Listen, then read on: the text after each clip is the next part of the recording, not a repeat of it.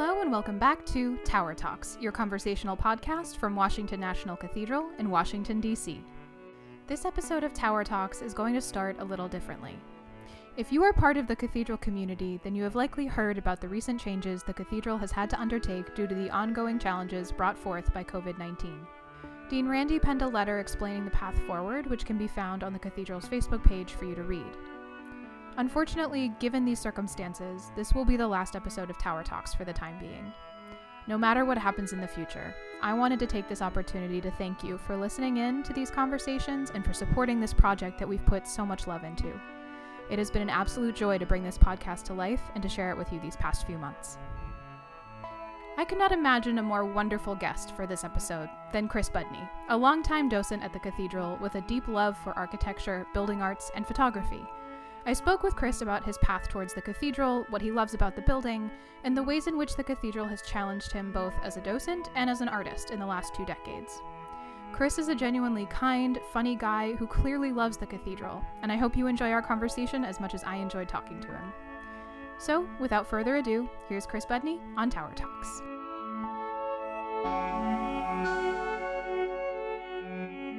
Thank you so much for taking the time to speak with me. I am very excited for our listeners at home to get to know you, especially those who may not have been on one of your tours or may not know who you are.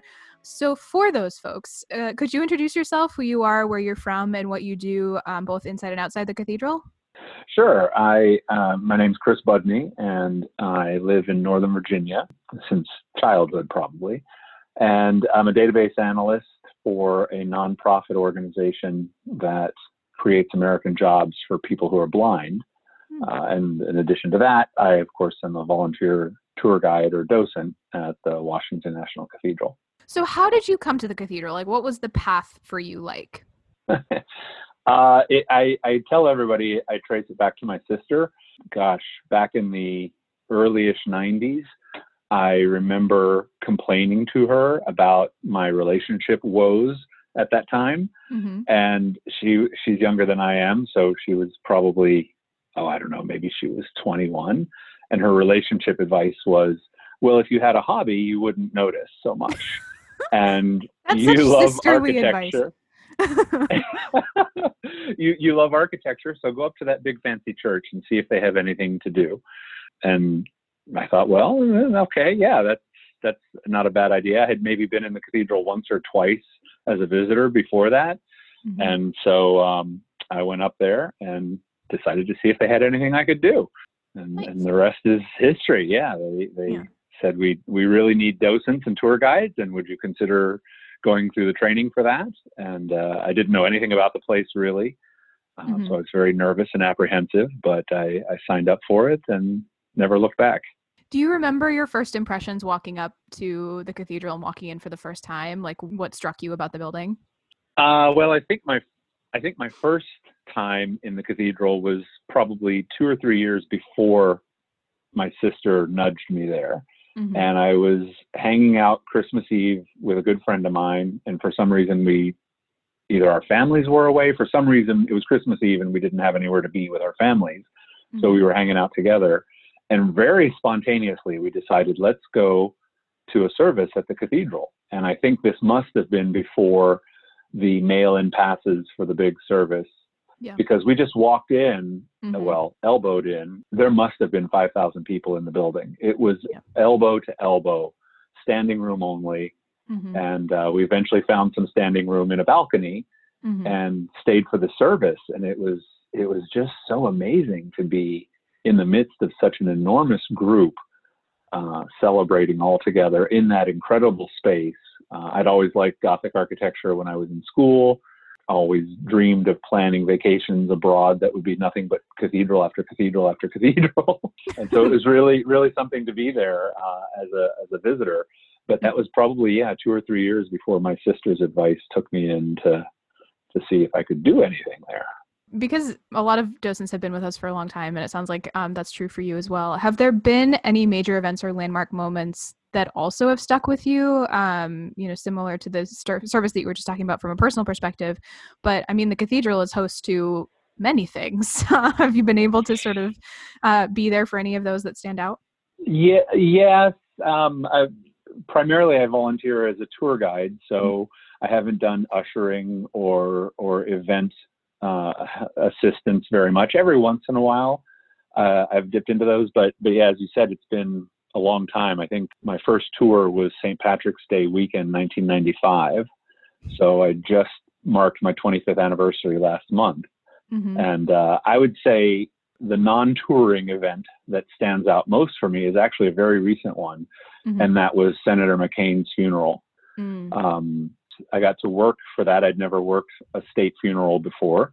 Mm-hmm. And I volunteered for that and got the okay. And it was remarkable not only because my little task as a volunteer was really interesting in the end. I was out on the sidewalk near the circular driveway assisting with dignitaries who were getting out of their car to be closer to the entry. And so I just saw a who's who list of people walk right in front of me and direct them. The door's just over there. The door's over there. That was incredible. But then after that was all done, I got to go sit for the rest of the service. And it was so, it sounds so strange to say it about a funeral, but it was absolutely remarkable. Mm-hmm. The speakers from both sides of the political aisle during that service, you really came away with what elected public service should look like in the example he left behind. It was really impressive. That reminds me a lot of my experience with the Bush funeral, which happened, like a year after that or so, something like that? Yes, yeah. McCain was right before I started or shortly before I started working at the cathedral. And then Bush's funeral was my first week. So that was fun. Wow. Yeah. Trial by fire. Exactly. They were like, go set up about 8,000 chairs. And I was like, okay. That's what I did. So speaking of tours, you give a lot of tours, both regular sort of highlights tours and then also specialty tours. I know you most from tower climbs, although I'm sure there are other things that are in that sort of bucket of skills that you carry around with you. Do you have a favorite kind of tour to give, and why is it your favorite? Yeah, I've done a number of tours over the years. The regular highlights has evolved under different leadership. We're under Jen now, and she's brought some great enhancements and changes to the flow. That's such a ubiquitous tour that I wouldn't pick that one as my favorite, although it's the most, so that has to count for something.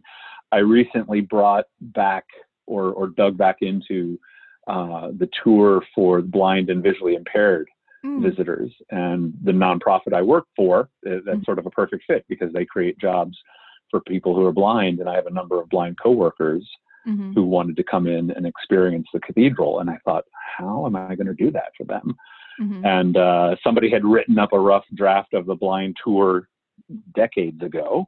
And so I started there and tweaked it a bit. And I've given that tour several times now, which is really interesting because it's very tactile. And as a result, I get to take the little group pretty much wherever I want to, wherever I think there'll be a unique tactile experience, whether it's on the regular tour path or not. And after giving the highlights tour for so many years constantly, it's lovely as a tour guide to get to do a little deviation from the normal path. So I really like that tour for that, but I would say what encapsulates that more than any other tour has to be the behind the scenes. That's my all-time favorite tour to give.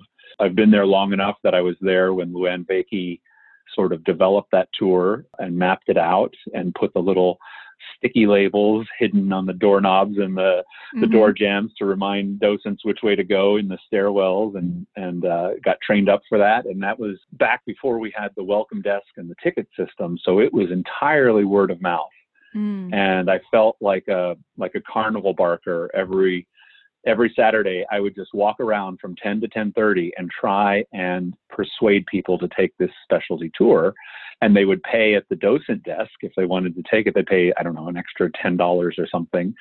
And we had a little sticker and we stuck it on their lapel. And if I drummed up enough people, then we took that tour. And it was just a lot of fun because you've been up there. It's got incredible vistas outside and inside. It's like a walk back in time through 80 years of construction technology and change. It just never fails to leave the visitors impressed and delighted, I think. What's funny As is do all the tours. Yeah, I mean, they all do. But what's funny is that Camille cited those two tours as her favorites to give as well. which is really funny. So there's something about both of those tours that offer, I think, a shift in perspective that is Yes. really valuable. And it's particularly fun for folks who have been at the cathedral for a long time to take visitors through sort of the unexpected and the stuff that you can't see just walking around on your own. Or at least that's my understanding of why it's, particular favorite for so many. Well, and there's something I think appealing in general to the specialty tours because they are, in fact, specialty tours. They're not offered all the time. They're either by appointment or by reservation. I know when I've been on vacation and if I go somewhere like, say, the first time I went to England, I had to see St. Paul's. And of course I had to take the dome tour and I had to pay extra for that. And of course I had, it's just like, yes, I can walk around the nave and see all that. And I did, but this church offers all these other great things and I probably won't get here again for a long time. So I need to soak it all up. And there's just something so interesting about seeing that other perspective, especially I've always enjoyed architecture. I wanted to be an architect when I was in elementary school, but it did not work out. And so I always look for architectural elements on any of my vacations or travels. It's like, okay, what can I photograph there? What can I see there? What can I tour there? Show me some interesting architecture, some history. I love that stuff. So one of the things that I know about you, and it's kind of related to your interest in architecture, is that you do a lot of architectural photography as sort of a hobby interest, special interest kind of thing. How and when did you start photographing the cathedral? Was that sort of part of your growth as a photographer, or was that something that you came to the cathedral with a background in? Oh, yeah. Actually, it was very much growth as a photographer. And it goes back to actually that first trip to England. My first real vacation abroad ever was that trip to England with a good friend of mine who had been several times before. And he was a keen photo enthusiast, had a remarkable eye for composition, but didn't know anything about camera technology or the photography settings. So he just shot everything on a nice, fully automatic camera. And his pictures were gorgeous because he knew how to compose. And so on the trip, I said, oh, I want a picture of that. And I want a picture of this and be sure and get a picture of that. And towards the end of the trip, I'm like, hey, can I borrow the camera and try some shots of some things I like that you're not shooting? And so we did that. And this was, oh gosh, long time ago. And so memory cards were not inexpensive. And towards the end of the trip, he ran out of space on his memory cards. And I don't know why neither one of us thought to just bite the bullet and pay the exorbitant fees overseas to buy one more memory chip, but we didn't. And so it was his camera and my pictures had to go to make room for the things he wanted to photograph, which, I didn't have a real problem with that because we'd already agreed he would give me a full set of everything he shot for my scrapbook. But when I got home from that, I thought you just can't be at someone's mercy like that. Because there were pictures I had taken with his camera that I was really looking forward to seeing at home and they were gone. So I came home, got a 5 megapixel Sony and a book on photography how-tos and concepts and learned about shutter and aperture and ISO. And that was late 2005. And I think the first trip I took with it was down to Biltmore Estate. I had a little vacation getaway planned there, and I used that as my first weekend with the camera. And probably 3 weeks later, I was shooting every weekend in the cathedral. It's such a great place to learn photography, which is what I needed, because it's full of subject matter. It's got great wide angle photography. It's got incredible macro detail photography. It's got impossibly frustrating contrast issues between deep shadows and bright lights. As beautiful as it is, it's not an easy place to photograph. And that was a good thing because it made me learn all those little nuances of my camera settings. And years and years of photography. I'm still photographing there, and I still always smile that I haven't shot everything there yet. Yeah. It never ends. It really doesn't end. There's so much subject matter and so many different compositions and so many ways to see it and capture it. Yeah, and certainly as, the seasons change and the lighting shifts and there are different times of year where, there's rainbow season and then there's not rainbow season and all of those different things, it's kind of an endless well of source material for so many things. It is. And in fact, that lighting is one of the training exercises that I ended up following for about 5 or 6 years as my knowledge was growing and my camera gear would change and improve.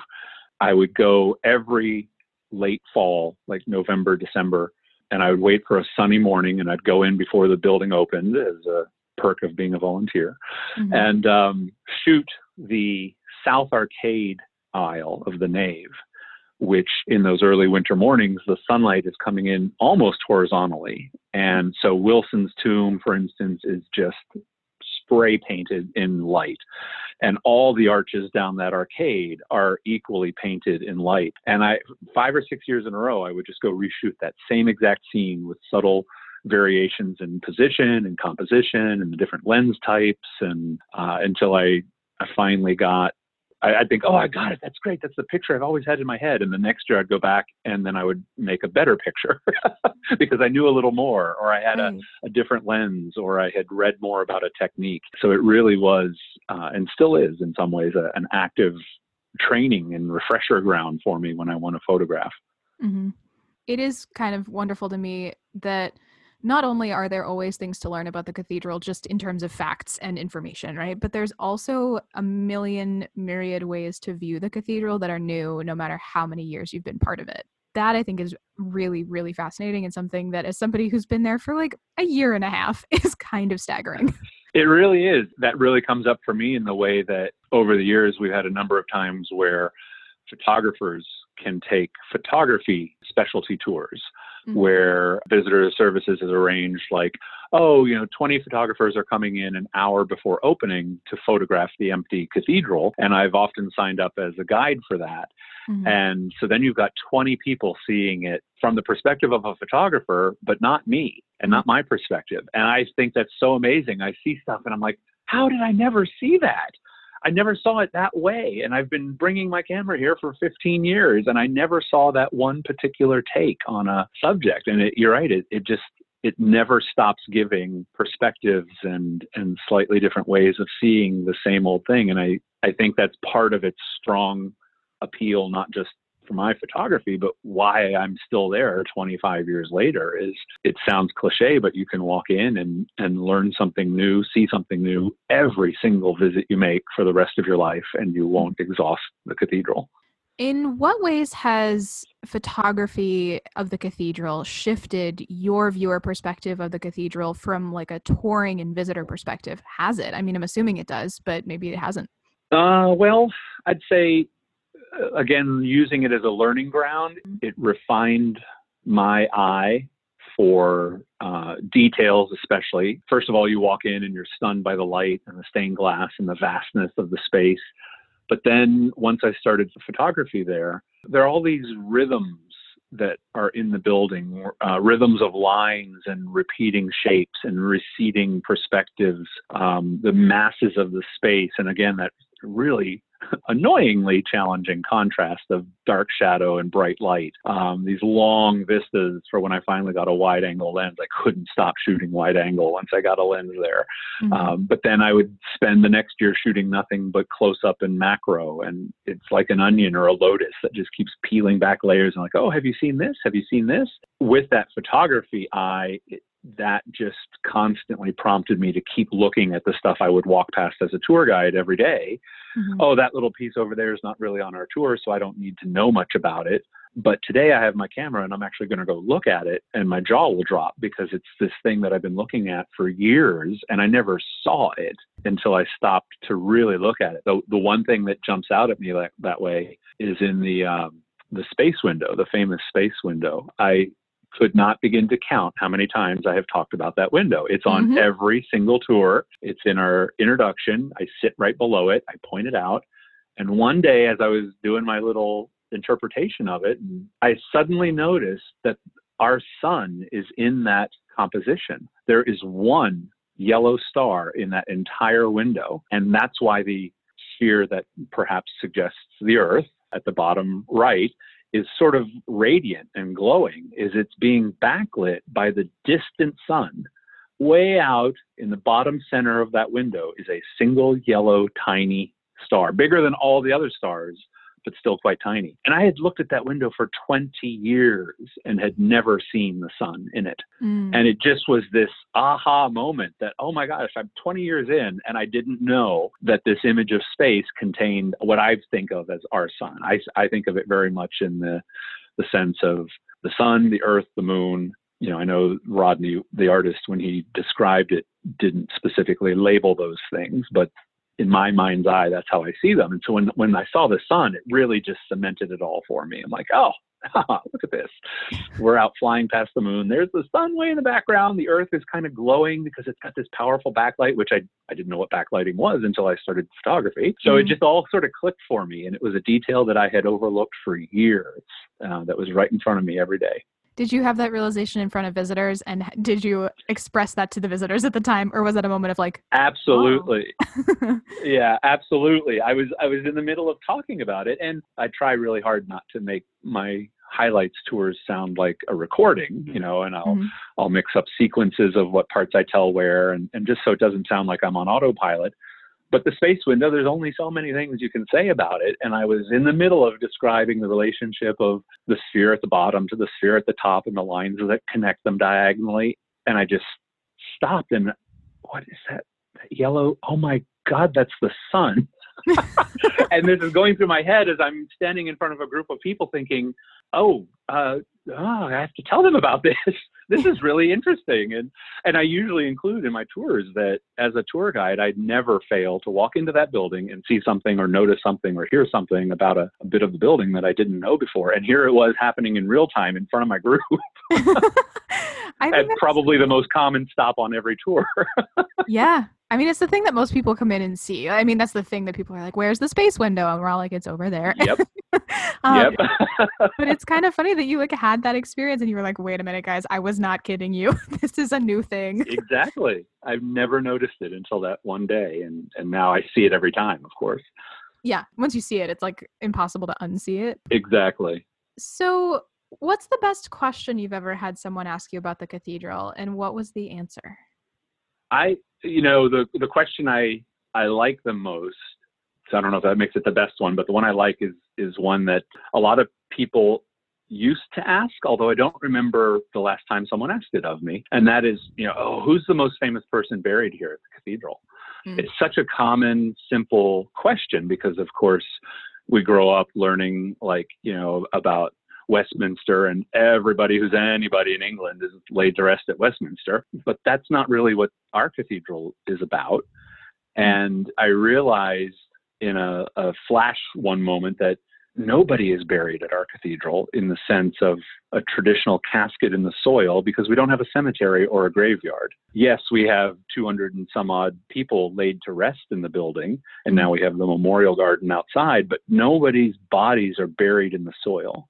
And so I twisted the question back and said, well, actually, nobody famous is buried here because we don't have a graveyard or a cemetery. And I had fun turning that into a little trick that, especially with school kids, that they could take home to their resident know-it-all in their family or friends, because everybody's got one, and ask them as a stumper, who's the most famous person buried at Washington National Cathedral? And if you phrase it that way, under my definition, any answer the know-it-all will give you is wrong because Wilson isn't buried there. President Wilson is above ground in a tomb, and Helen Keller's ashes are interred there along with so many other people, but they're not buried in the soil. And so I always like that little potential trick question for kids to go stump their parents with. And it was a question given to me, and then I just turned it back around and said, hey, you can have fun with this, but you have to say buried, because I think the most common interpretation that people think of when they hear that word is a casket being lowered into the soil, and we just don't have that. I love that your instinct to that question was to be as snarky as humanly possible within the realm of respectable answer. Some of the things I like about you, Chris. Do you have any resources that you would recommend for people to check out to learn more about the cathedral from afar, like books or any other resources that you have found to be particularly sort of useful or connective for folks who might not be able to visit the cathedral in sort of the immediate future for any reason? Yeah. One thing I have been enjoying, and it kind of goes back to our chat about seeing the cathedral through other people's perspective. And that's the online portal that the communications team has recently put up in light of the closure, where you can go to the section of the website and there's just a surprising amount of stuff that they've found to put up there, a lot of which I've never seen. I saw a couple, maybe 2 weeks ago, I saw this really interesting video footage of a fly through the nave. And I don't know if it was shot with an actual drone being piloted through the nave or if it was on camera cranes during the earthquake repair. I don't know how it was done, but I had never seen it. And that, you talk about a unique perspective, like cruising along as a camera at 60 feet off the floor. That was fascinating to me and made me a little envious, perhaps, that I wasn't around when whoever did that, because it would have been fun to be there with a camera of my own. So I like that portal that they're building up, and they keep adding to it and changing features on it. And so I keep dipping into that. But you also mentioned books, and I would be completely remiss if I didn't bring up Noel Putnam's wonderful coffee table book, Beauty in the Shadows, and that he wrote to document all the wrought iron in the cathedral. And he's a Virginia blacksmith, basically retired. I think he's maybe semi-retired. Maybe takes one project a year now. Yeah, occasionally not retired. Yes, occasionally not retired. But way back in my early years, he came out to talk to the docents, and we sort of struck up a friendship. I started going out to Rappahannock County, where he lives, and they have an annual art fair every fall. And so I would see him every fall, and sometimes he'd come to the cathedral, and we became friends, and I grew to really love wrought iron. As a result of that, I got to work on his book.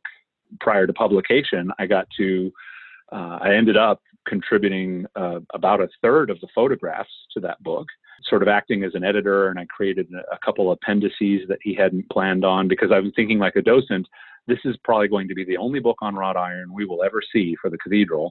How will this help future docents? How will this help future tour guides? I think of the Jewels of Light book on the windows and the out-of-print books on needlework and wood carving. So I wanted to make sure he got some docent useful stuff into that book as well. And I absolutely love it. It really was a wonderful project to work on with him, especially because, again, going back to my talking with you about photography, that's the area that over the years has become my very favorite art form of the whole building, is our wrought iron collection. It is second to none in the country. And with, 2 to 3 dozen different blacksmiths contributing over 100 years, there is so much astonishing master craftsmanship on display in our ironwork that most people never even notice. It's Noel named his book Beauty in the Shadows, and so many of these pieces are in fact tucked slightly into the shadows of an archway or a doorway that you're not going to walk through there. You're going to walk past there, and you may not give it a second glance, but if you give it a second glance, it'll knock your socks off. Do you have a favorite example of the ironwork in the cathedral? Because I agree with you. I think it is often that and needlework, I would argue, are the two sort of overlooked art forms that are very practical and very, understated, but hold so much detail and so much weight in the space. I am a huge fan of the gate by Thomas Bredlow of Arizona, the Coonley Gate, which is, as you face the doors to the upper level gift shop, it's on the right, out in the hall. And that's the one with the beautiful spray of wrought iron roses across the top. And great scroll work running all through it, a bunch of very realistic flowers rendered in iron. But the lockbox on that gate is one of the most amazing things I think we have artistically in the building. It's the head of a butterfly with big faceted eyes and antenna, and a coiled up proboscis for sipping nectar right under its head. And you lift the ring of the gate handle, and there's this beautiful round disc that Bredlow worked in repoussé technique, where he hammered the design from the back and it puffs out the finished image on the front. So it's like a very low relief sculpture of 4 or 5 different garden bugs and insects and a couple different flowers. And in the course of working on Noel's book, I struck up a pen pal relationship with Tom, who is retired out in Tucson. And so I got all these great questions answered by him about the gate. And he told me that at that time he was making that, he made about 7 gates for the cathedral. But the time he was making this one, they had switched all the gates over to requiring a master key. And his first gate that he did was before that. So he designed the entire lock mechanism and turned over a custom key, because that's what a blacksmith would do. But now he had to use a commercial lock cylinder, which he hated, the idea of having to put a commercial lock cylinder in his gate. And so he helped camouflage the keyhole on the gate, which is, a little brass round cylinder, like you'd stick your Schlage or your master key in. And he has 2 little repoussé dung beetles rolling it back to their nest as a ball of dung, which I think might be commentary on what he thinks of commercial lock cylinders. When we were talking about snark earlier, that seems to come back into play here. Yeah, I could say from the letters I've exchanged with Tom that he has a snarky side, and it could be very easy to imagine him having a little fun with just what his opinion is about being asked to put a commercial lock cylinder into a master blacksmith gate. Yeah.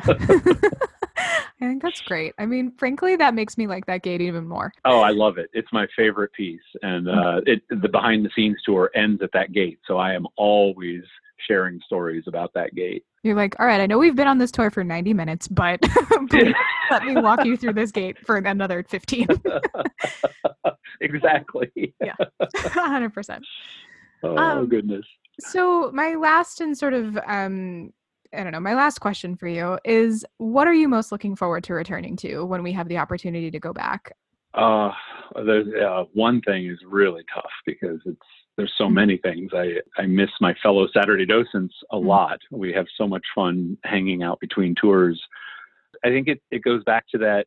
I just feel like a deep inhale of happiness when I first walk out of the docent's room and into the nave, and I see it in the morning before the building is opened up, and there's just that majestic space. I miss that rush of the sort of quiet elation, if that's a thing that I feel inside. Like, it's just so profoundly moving on some levels when I see that. And it's been a long time since I've seen it now with the building closure. And then, of course, as a tour guide, I'm there to help interpret all of that art and beauty and craftsmanship and symbolism to the visitor. And I miss getting the chance to try and spark that same reaction in a stranger that I've been enjoying for decades. Absolutely. Thank you so much for taking the time to talk with me. It's really nice to reconnect. It's been quite a while since I've talked to you, not just because of social distancing, but because it had been a while. Well, and also, with being a Saturday guide, there's so many staff I never get to interact with on any regular basis because they're not there on Saturdays. Right. And I'm not there on weekdays. Yeah, no, I'm looking forward to these, and I think it's a great idea. And thank you for including me on the guest list and taking the time to chat. It's been fun. Awesome. Well, thank you so much, Chris. Have a good All right. Thank you, Erin. Take care. You too. All right. You too. Bye. Bye-bye.